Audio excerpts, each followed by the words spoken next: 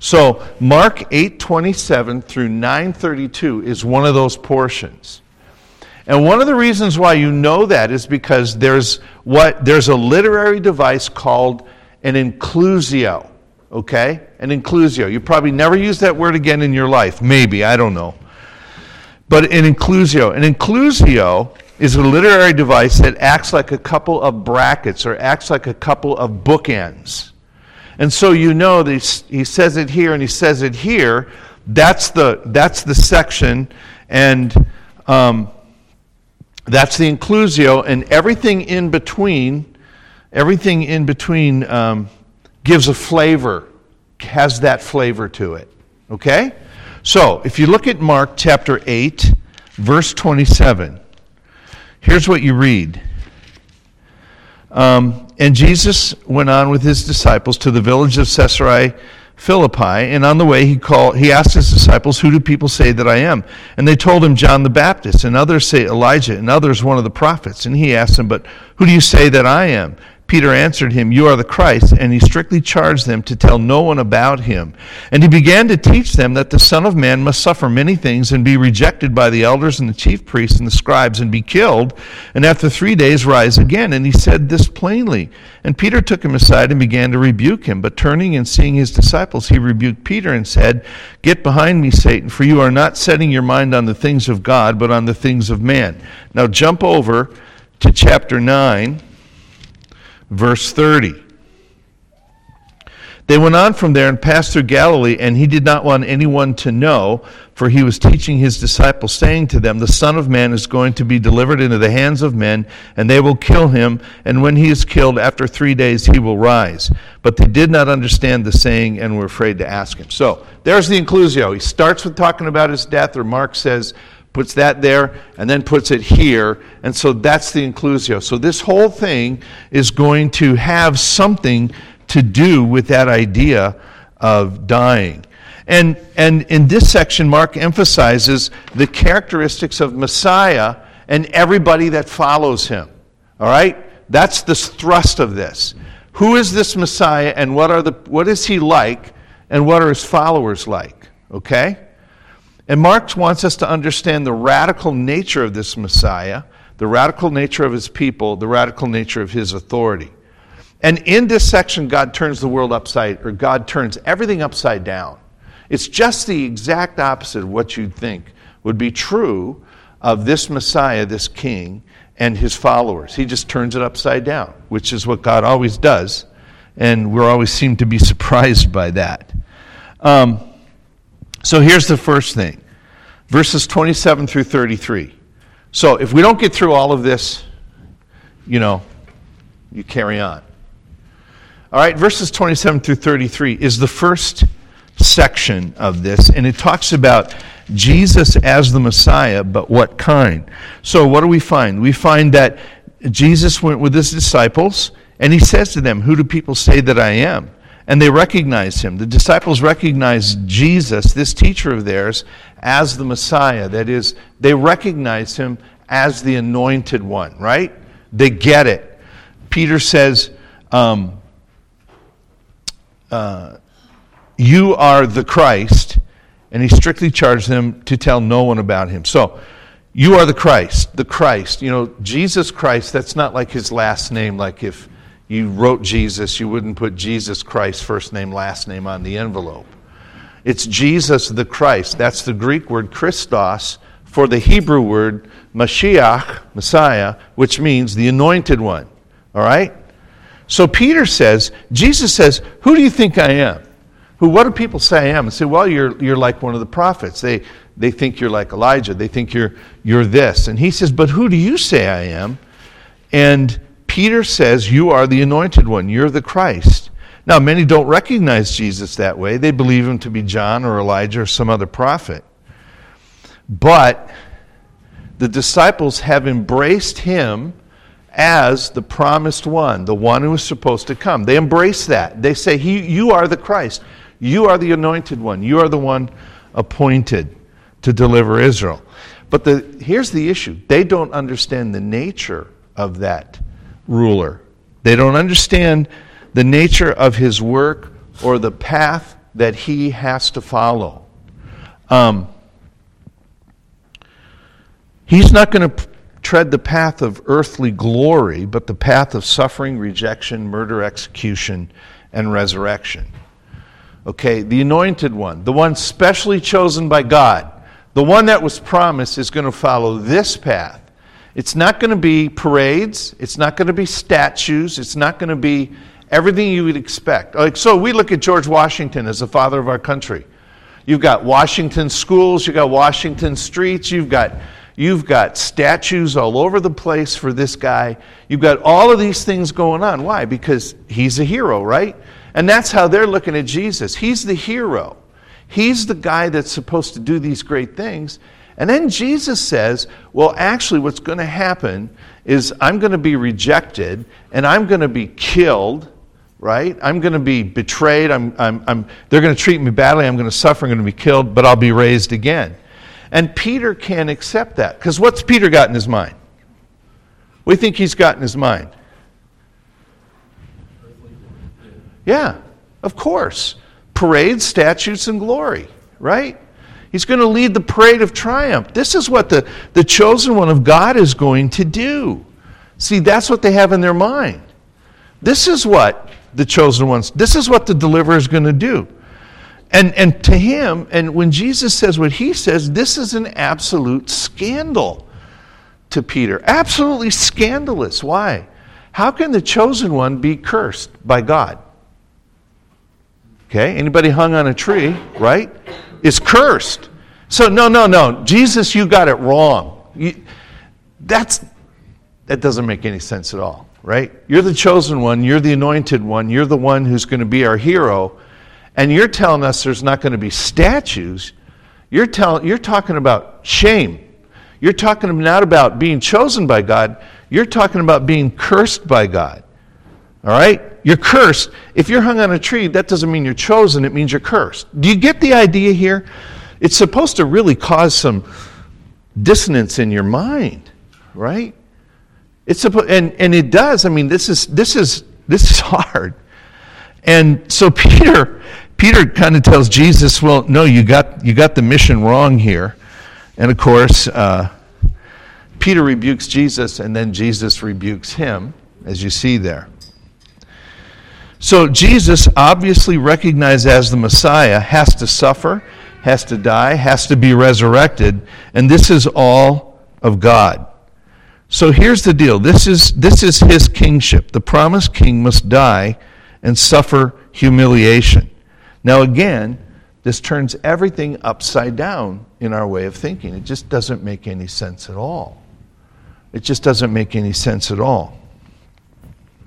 Thing is, you've got to expect God to operate differently than the way we do. We ought to expect it. And actually, in one sense, this shouldn't have been too surprising. Look at 1 Corinthians chapter 1. Here the Apostle Paul tells us how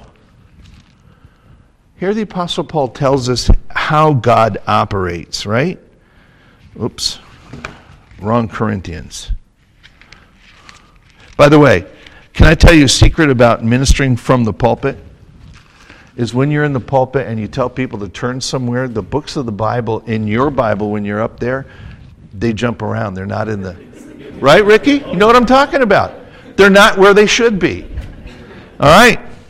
So 1 Corinthians chapter 1, verse 18. For the word of the cross is folly to those who are perishing. But to us who are being saved, it is the power of God. For it is written, I will destroy the wisdom of the wise, and the discernment of the discerning I will thwart. I mean, that's what God always does. He always does it this way. Where is the one who is wise? Where is the scribe? Where is the debater of this age? Has not God made foolish the wisdom of the world?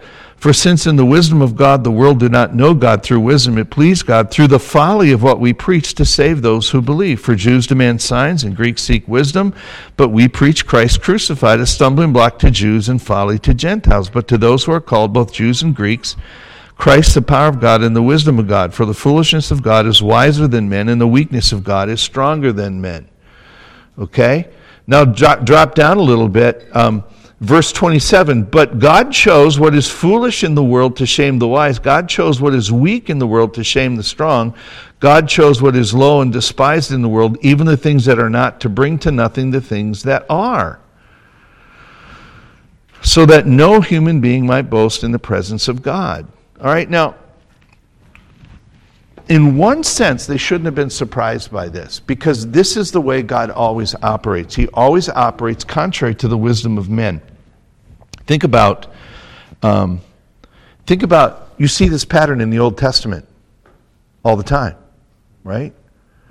So Jesus, there's this one part in John chapter 5, where Jesus says to the Pharisees, if you were reading your Bibles, you would have seen me.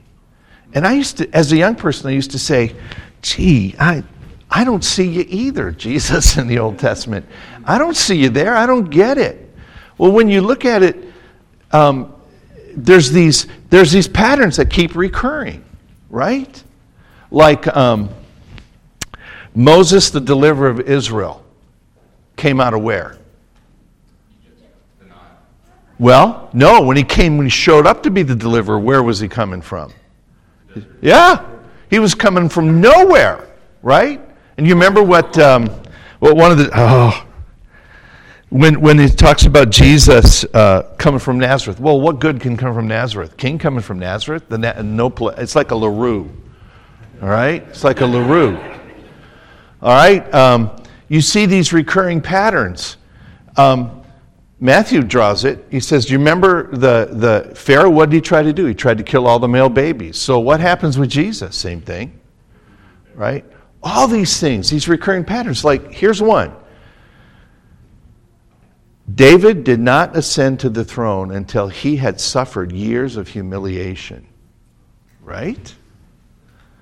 He was getting chased around in the desert. He had a bunch of outlaws, Robin Hood and his guys, like in the desert, running around doing all these things. He suffered humiliation long before he ascended the throne. The people were looking for Saul. What did they get? They got somebody who wasn't very tall, was nothing like Saul, right? What were the people looking for when Jesus got there? They were looking for Saul, weren't they? Someone who was going to come and conquer their enemies. See, the point is, God always uses the things that confound human wisdom. And in one sense, they could have seen this coming. All right? They could have seen that coming because that's the way God has always operated. So anyway, here we are. It's a scandal. This Messiah, they can't imagine a king who's going to come to suffer humiliation, death. And then he mentions vindication. Resurrection, vindication as a means of his rule, as a means of gathering his people. That was just beyond their comprehension. But that's the way of our King, right?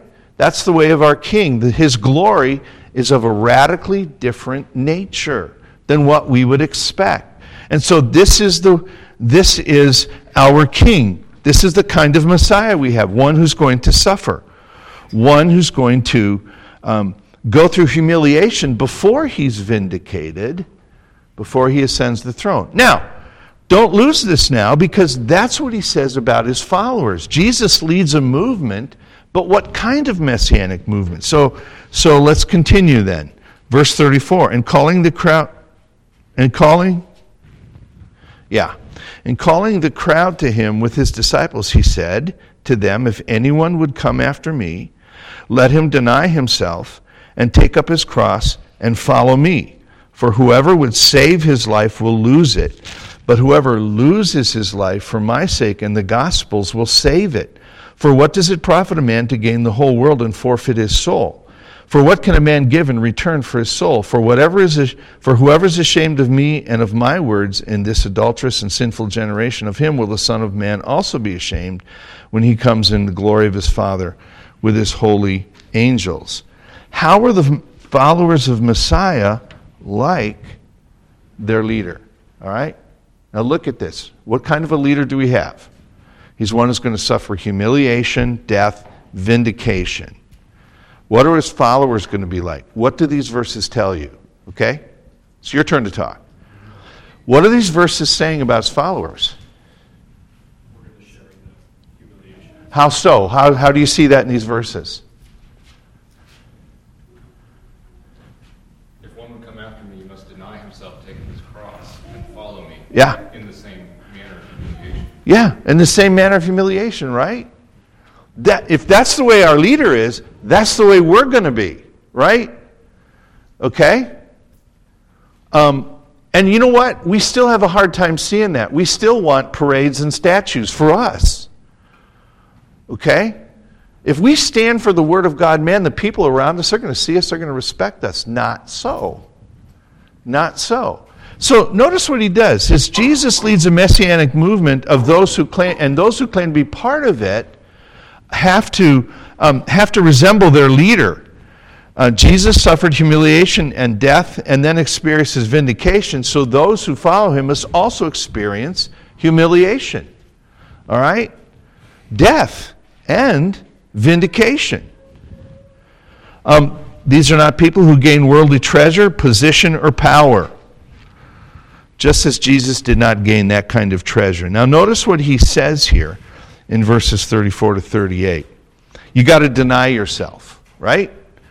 You have to deny what you want to do in order to do what Jesus wants you to do. You have to take up your cross. Now, we have, in our culture, we use that phrase, take up your cross, meaning carry a burden, all right? But that's not what it means. That's not what it meant to them. To take up your cross meant to be crucified. So, when someone took up his cross, when you're in a little village, you're in Arlington, and let's just say the Romans are in charge, and someone has been, right? He's a criminal. What's going to the lowest kind? What's going to happen to him? Well, he's going to take up this cross. He's going to walk down the street. You all are standing there watching him. He's got the cross on his back, and he's walking outside the village limits. What do you know about that guy? He's going to die. That's what when Jesus says take up your cross, he means this: crucify yourself. That's what he's talking about. You're taking a one-way trip. You're not coming back. You're dying. And so he's saying deny yourself and then crucify self. My friend John Street calls it crucifying the criminal within you. I really like that, right? You crucify yourself. Now, that does not mean that you deny yourself certain things or abstain from some particulars. That's not what it means. I mean, when we say deny self, we think it's talking about denying ourselves certain things. Okay? Well, it's not. It's not denying. It's denying yourself. It's denying yourself. In fact, look at verse 35. Look at verse 35.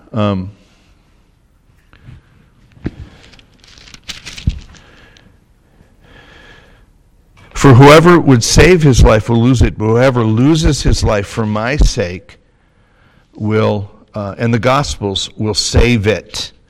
Jesus puts it in terms of actually losing your life. Actually losing your life. So what does it mean for you each day? How do you deny yourself, kill yourself, and how do you do that? Surely it involves, and losing your life. Surely it involves not doing what you want to do. You can't think in terms of immediate pleasure or those desires that war against what Jesus wants you to do, right? You've got to kill those sorts of things. You've got to kill those desires. Your life is no longer organized around what you want. You're saying that's pretty radical. You know, Jesus just won't be put in a box. It's amazing, the things he says. And we kind of say, well, that doesn't mean that I have to give up everything I like. Well, no, it doesn't. But why do we always run to that? Right? He says, you got to organize your entire life around what I want. Right? You deny yourself, you kill yourself, you lose your life, and follow me. And all of that is, you've got to organize everything around what Jesus says. Like,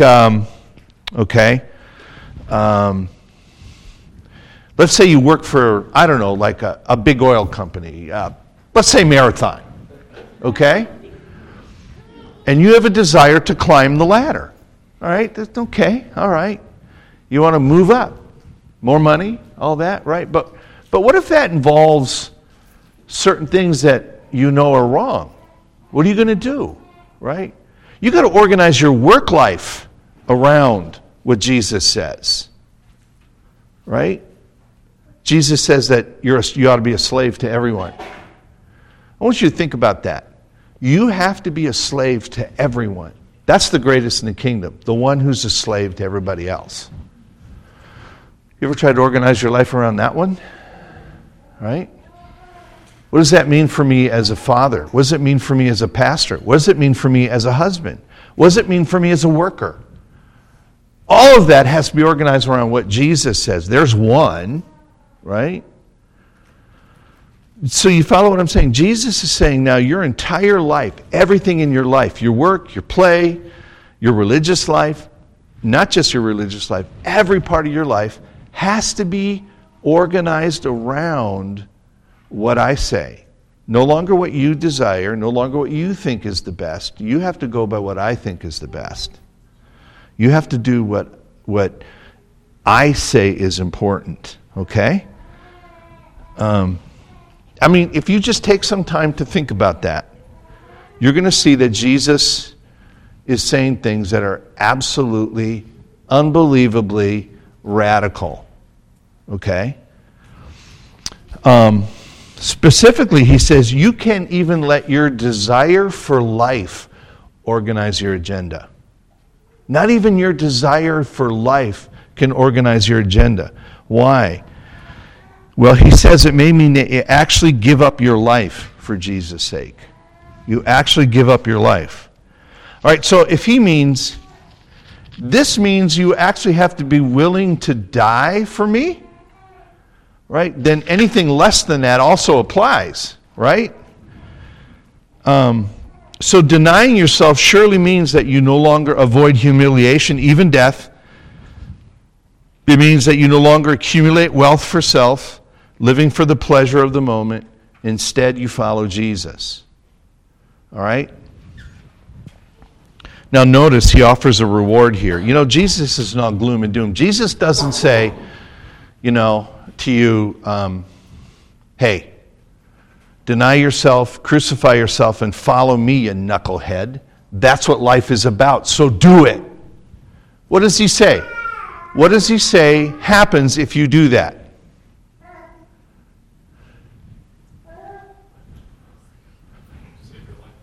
You save your life. You actually save your life. And you get what at the end? Reward.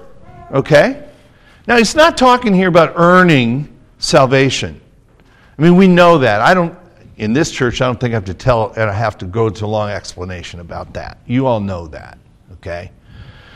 But it does say that this is the kind of faith that is going to believe God, is going to believe the promises of God. You say, I'm going to gain everything. Okay, all right, then I'm willing to die. And there'll be a reward. Jesus says you will gain life by doing this. You will gain life by doing this. The commendation of your master.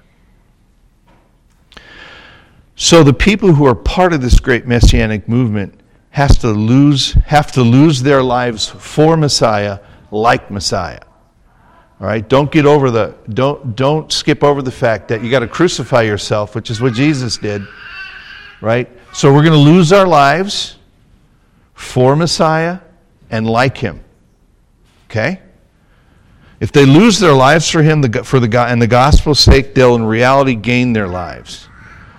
And that's true if Messiah's people are not ashamed of their humiliated, rejected Messiah.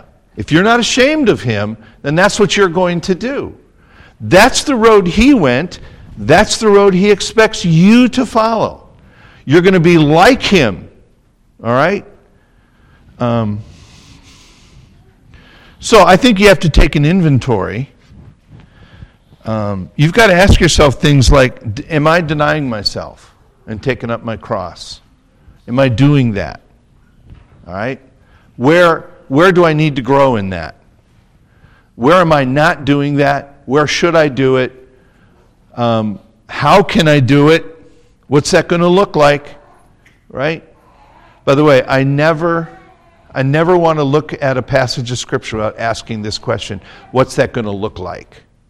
It's easy for us to pontificate about what the Bible says, but then you got to ask, what's that going to look like? Okay, so I've got to deny self, crucify self, follow Jesus. What's that look like for me? Where am I not doing it? Where can I grow in it? Okay? Where am I not organizing my life around Jesus? What parts? And what am I going to do about it? What specifically will I do about it then? Okay? But this is not the common way that people think about Jesus. How do some people think following Jesus? What do they think that means? Do you know anybody who doesn't think the same as you? What do they typically think when we talk about following Jesus, or they mention it? Yeah, Ricky? Blessings, riches, lack of suffering. Yeah, that's big in our culture, isn't it? Lack of suffering. I won't have to suffer, okay? Anything else? What else do you see? Prosperity, you mentioned? That's big. Jacob? Well, a lot kind of goes along with prosperity, but just liberalism in general, having a wrong definition of love. And thinking you're following Jesus by just loving worldly things and worldly pleasures of the flesh. Yeah. Jesus is there to give me what I want. Jesus is there to make me the person I want to be. Right? Ricky? A lot of people think that you just love everyone. There's like a toleration that's connected to that. Yeah. Toleration is or acceptance is considered loving. Right? Love untethered to the truth. Yeah.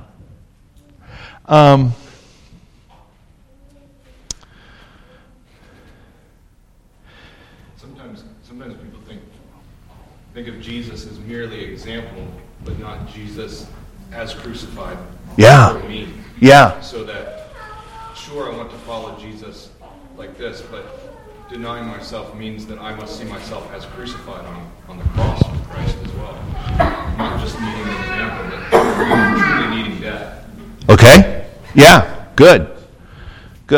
Okay. These are all good. And we're starting to live in a culture where, these are times when I hope I'm terribly wrong. But I think we're approaching a time in our culture where we are going to pay the price for being Christians. I don't foresee us dying right off, but right now we're already being marginalized.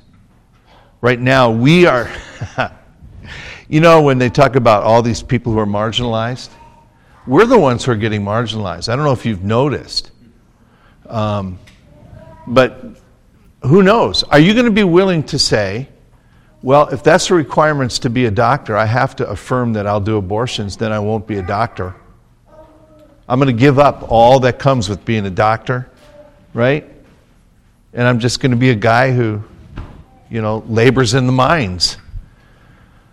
Things like that. We may have to face that, and we ought to be ready to do it because Jesus has told us what we're supposed to be like, right? And so that's what we need to do. So, you find out, here's Jesus. He's radically different in terms of his rule. He's going to rule and gather a people by means that kings don't do it. He's going to suffer humiliation. He's going to die. He's going to be vindicated.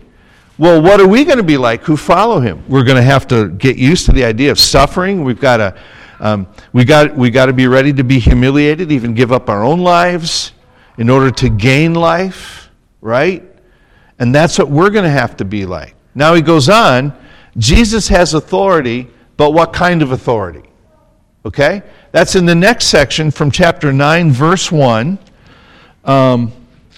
through verse 13.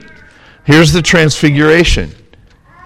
Now, Moses and Elijah represent what? Have you ever thought about this? What does Moses and Elijah represent? Or what do they represent, Ricky? The law and the prophets, okay? I think that's clearly what's going on here. What does this messianic movement involve? It means that its leader has full authority. When am I supposed to be done with Sunday school class? Quarter after. Quarter after. You can go a little over if you need to. Well, I try to be careful about that. Service starts at the bottom of the hour. All right. Okay. So instead of reading through that, you all know the Transfiguration. Peter starts babbling about erecting these tabernacles or whatever. I think he was just so blown away he didn't know what to say. I need to dive into that more. I think it's just really weird. So even though Messiah has to die and be raised, he has ultimate authority. I think that's what the Mount of Transfiguration is about. Okay? So, Peter and the other two apostles see Jesus, Moses, and Elijah conversing with one another. Now, I'm just going to throw this out. I'm not going to give you any answers, which is probably never the right thing to do from a pulpit or when you're teaching. But it appears that they know Jesus. And I don't know how that is unless they knew him before his incarnation, if they knew him, if he'd revealed himself to them. I don't know, but they act like they know him. All right? And that's neither here. That's just a throwaway, okay? You think about it, and when you come up with the answer to that, send me the email. All right? But what is of utmost importance in this whole thing is what God the Father says. He says, "This is my Son whom I love." What? Listen to him. Now, I think that's really, really important. As important as the law is and the prophets are, Jesus is the one to whom we have to pay particular attention. He's the one who commands. He's the one who gives us the final word from God. The final word. Okay? That's what Hebrews 1 says. God's finally revealed himself in his Son. He's the final word from God. Now, that doesn't mean that we ignore the Old Testament. Okay? Listen to me now. It doesn't mean we ignore the Old Testament. It's God's word. But we have to listen to Jesus first before we go there. We got to listen to Jesus first. In fact, I would go so far as to say that we have to understand the Old Testament through him. We can't ignore the Old Testament since it's a word from God, but we have to see them through the lenses of Jesus' person, teaching, and commandments. We have to see them through that lens. Okay? Listen to him.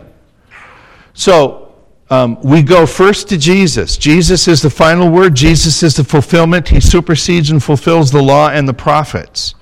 Okay? Now, that's important theologically, but we're asking this question then. What does it mean experientially for me? What does that look like? Okay?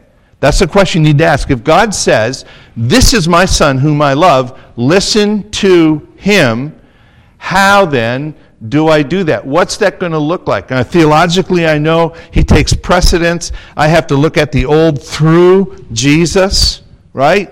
He fulfills all of that. So what's that going to look like for me, right? What will that look like? It surely means that I have to know Christ, his teachings, and his commandments as a direct rule of my life. Everything that Jesus commands me, I need to know that. I need to put an emphasis on that. I need to say, do I really seek to organize my life around what Jesus says? That's real important for us. I got to know Jesus and what he teaches really well. And isn't that what Jesus told us to do in the Great Commission? We're told that disciples are baptized people who what? What's the next thing he says? Teaching them to what? Teaching them to observe all things. Yeah.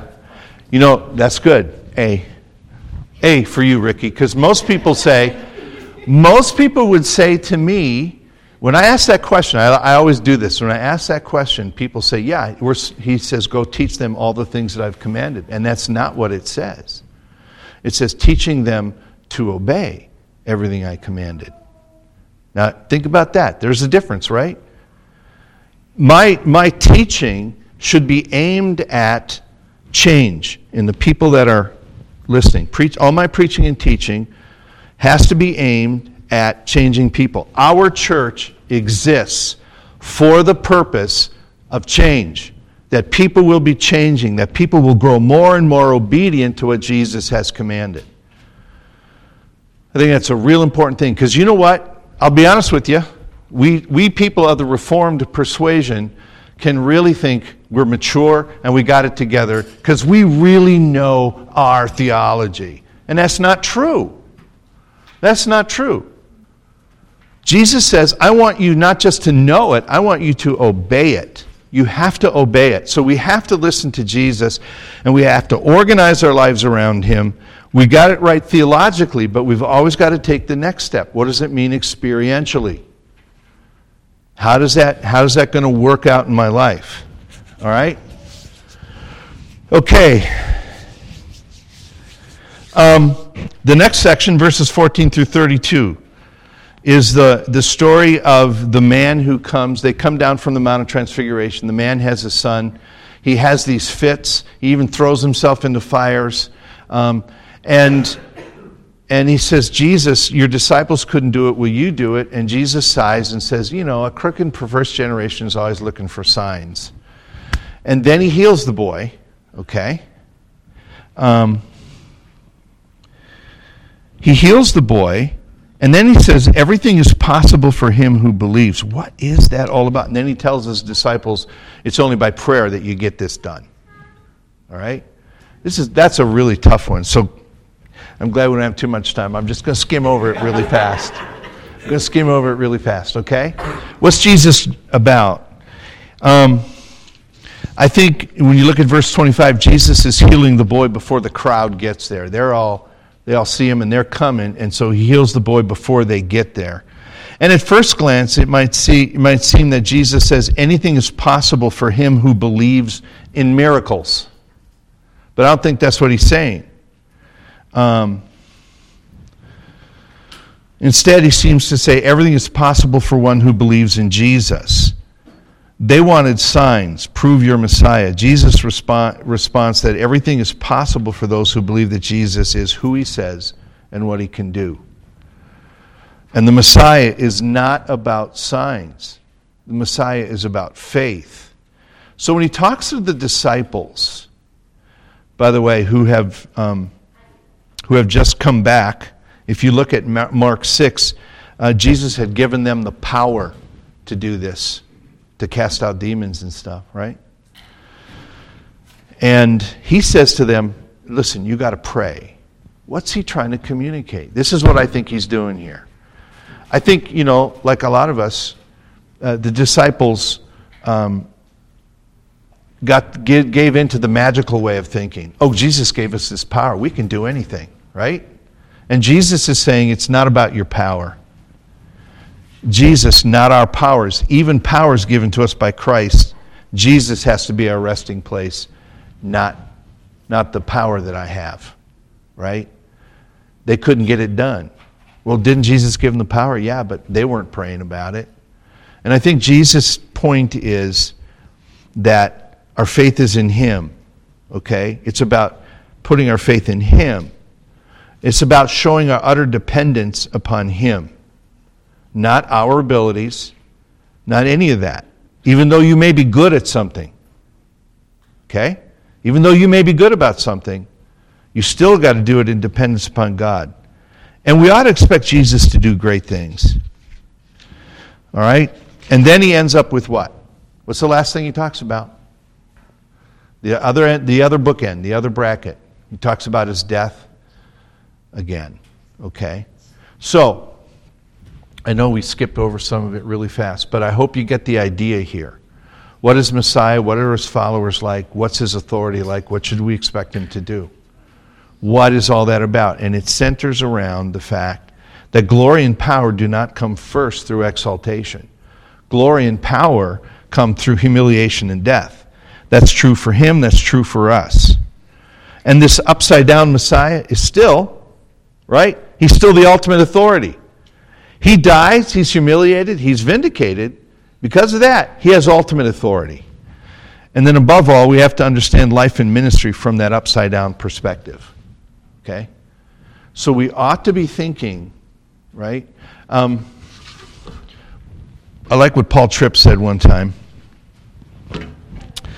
I wrote it in my other Bible, that God is not hindered by our weakness. He's hindered by our delusions of strength. Okay? We think God's going to work when I'm confident and I can get the job done, and he's saying, no. It's when you know that you're weak is when God works, right? So we need to remember that. Because the Messiah himself operated from weakness.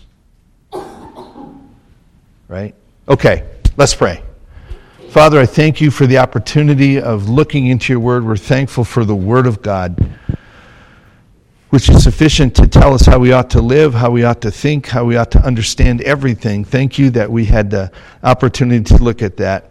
We pray in the next hour that you would indeed use your Spirit, that your Spirit would be useful in bringing the Word of God to us. And we'll thank you in Jesus' name. Amen.